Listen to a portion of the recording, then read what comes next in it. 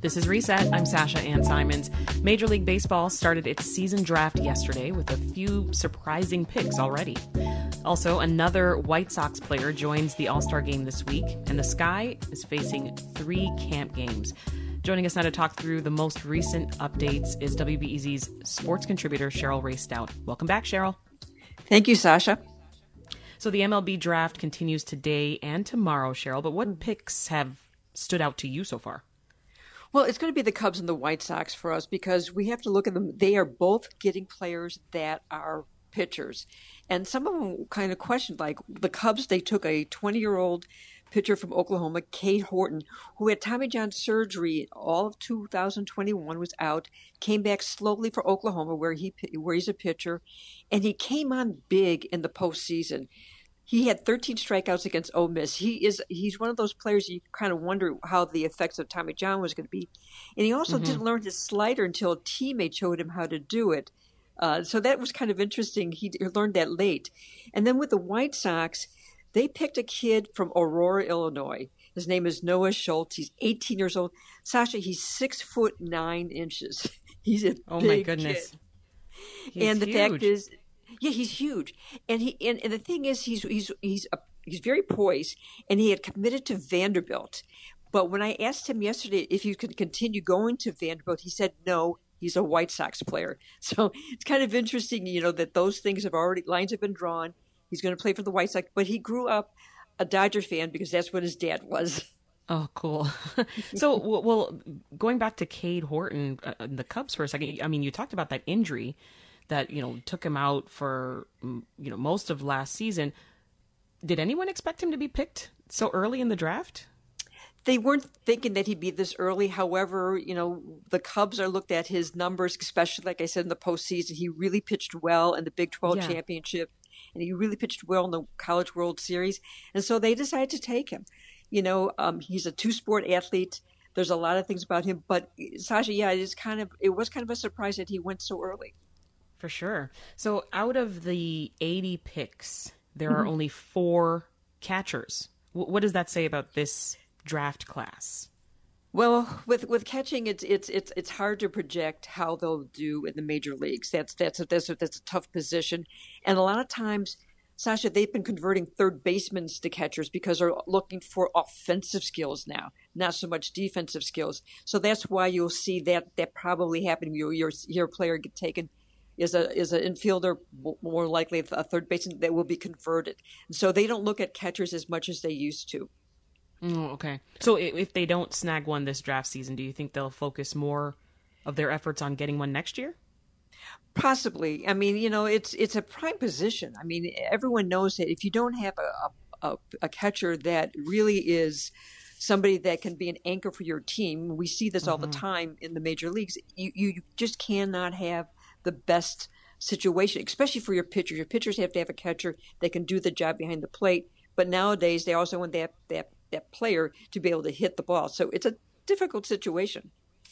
So while we're talking about the White Sox, Cheryl, 2 of their players are now going to be in the American League All-Star game. Who are they? Tim Anderson will be the starting shortstop. And Sasha, he'll be the first White Sox player since 1970 that will be starting in the All-Star game. That was Luis Aparicio. That's a long, long time. And the other player is Liam Hendriks. And Liam Hendriks is the closer. He's had a good season. He's had some injuries this year. He was an All-Star last year. But the guy that got snubbed, Sasha, was Dylan Cease. Dylan Cease leads all of baseball with strikeouts, but he was snubbed. However, he pitched yesterday. He only gave up 1 hit. They had the big win, so he'll take the win instead of the All-Star game. Good job. Nice. Chicagoans are also going to see another one of their players in the All-Star game. That's Cubs catcher Wilson Contreras. He's going to start for the National League. What else should we know about him? You know what? The best story about this All-Star game is his brother, William Contreras, who is a catcher for the Atlanta Braves. He's going to be starting as the DH. This is a dream come true for Wilson. Nice. Wilson Contreras he's just giddy about it. I was talking to him in the locker room before a game the other day, and he just was beaming. His mom and dad's going to be there. He's 6 years older than him. It's a big deal. And here's the other thing, Sasha. This may be his last game as an All-Star as a Cub because he could get traded August 2nd. Oh, wow. Okay. Well, we'll have to keep an eye on that. This is Reset. I'm Sasha-Ann Simons. We're talking about what to expect from the 2022 MLB Draft and other sports news with, of course, WBEZ sports contributor Cheryl Raye-Stout. All right, catch us up on the recent Cubs games. How are they doing overall? Well, it's rough. Pause. Dramatic pause. They had a 9-game losing streak until yesterday. Okay. And they ended up beating the Mets finally 3-2. Finally. Yeah, it's a rough go. Right now, they're 35-57, Sasha. They're one of the worst teams in baseball. They do have some bright spots in Keegan Thompson and Justin Steele. They've had a lot of injuries. I want to mention Ian Happ will be an All-Star too tomorrow night. He's played well. Nico Horner's played well. But Sasha, every day in MLB, I look at the transactions. There are so many injuries in baseball right now. It's really hard. And this team's been hit hard, and they also are designating for assignment a lot of players. They keep rotating, bringing players in. Their starting pitching staff has had a lot of injuries. Mm-hmm. It's a rough go, to say it mildly.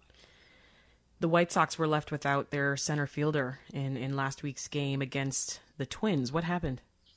Yeah, Luis Robert he was lightheadedness is what they're saying, and so he was out, and that's a big blow. And I'm just kind of wondering. My thoughts are a lot of these players had COVID. He was one of them. Are they having some long-term effects from it? That's a question that I have. I can't get answered from anybody. Yeah. So he was out.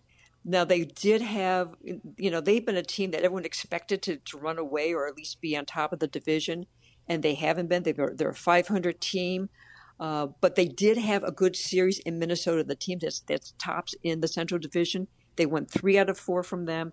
That's important. And so if they can really get on a run, they start the second part of the season on this weekend, hosting the Cleveland Guardians. So that's a big series for them, too, because the Guardians are in second place.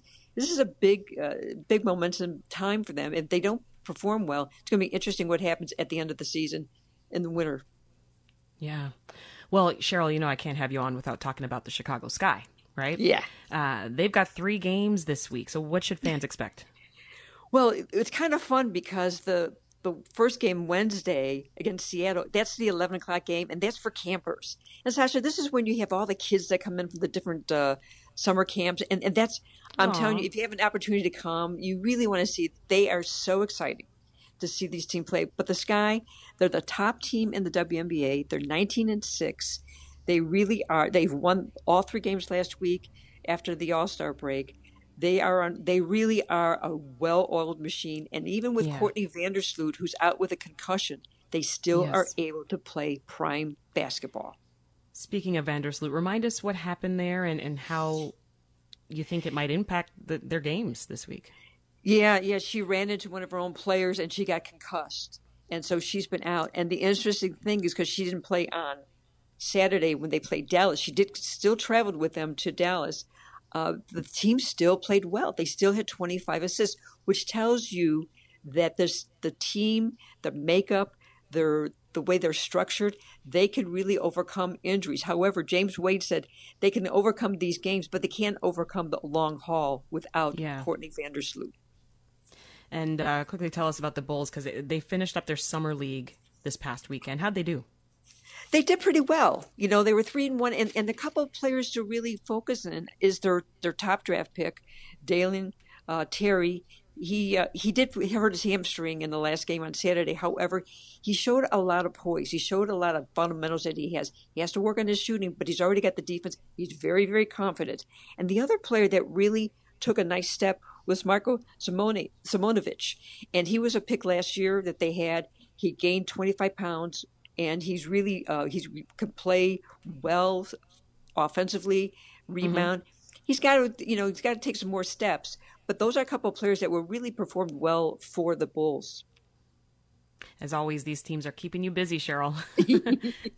That's our One sports other contributor. On next Sunday, Minnie Minoso goes into the Baseball Hall of Fame. That is a big deal for Chicago White Sox fans. It's huge. Well, Cheryl Raye-Stout, everyone. Thanks for the update, Cheryl. Thank you, Sasha. Want more context on the top issues of the day? Find the podcast, WBEZ's Reset, wherever you listen.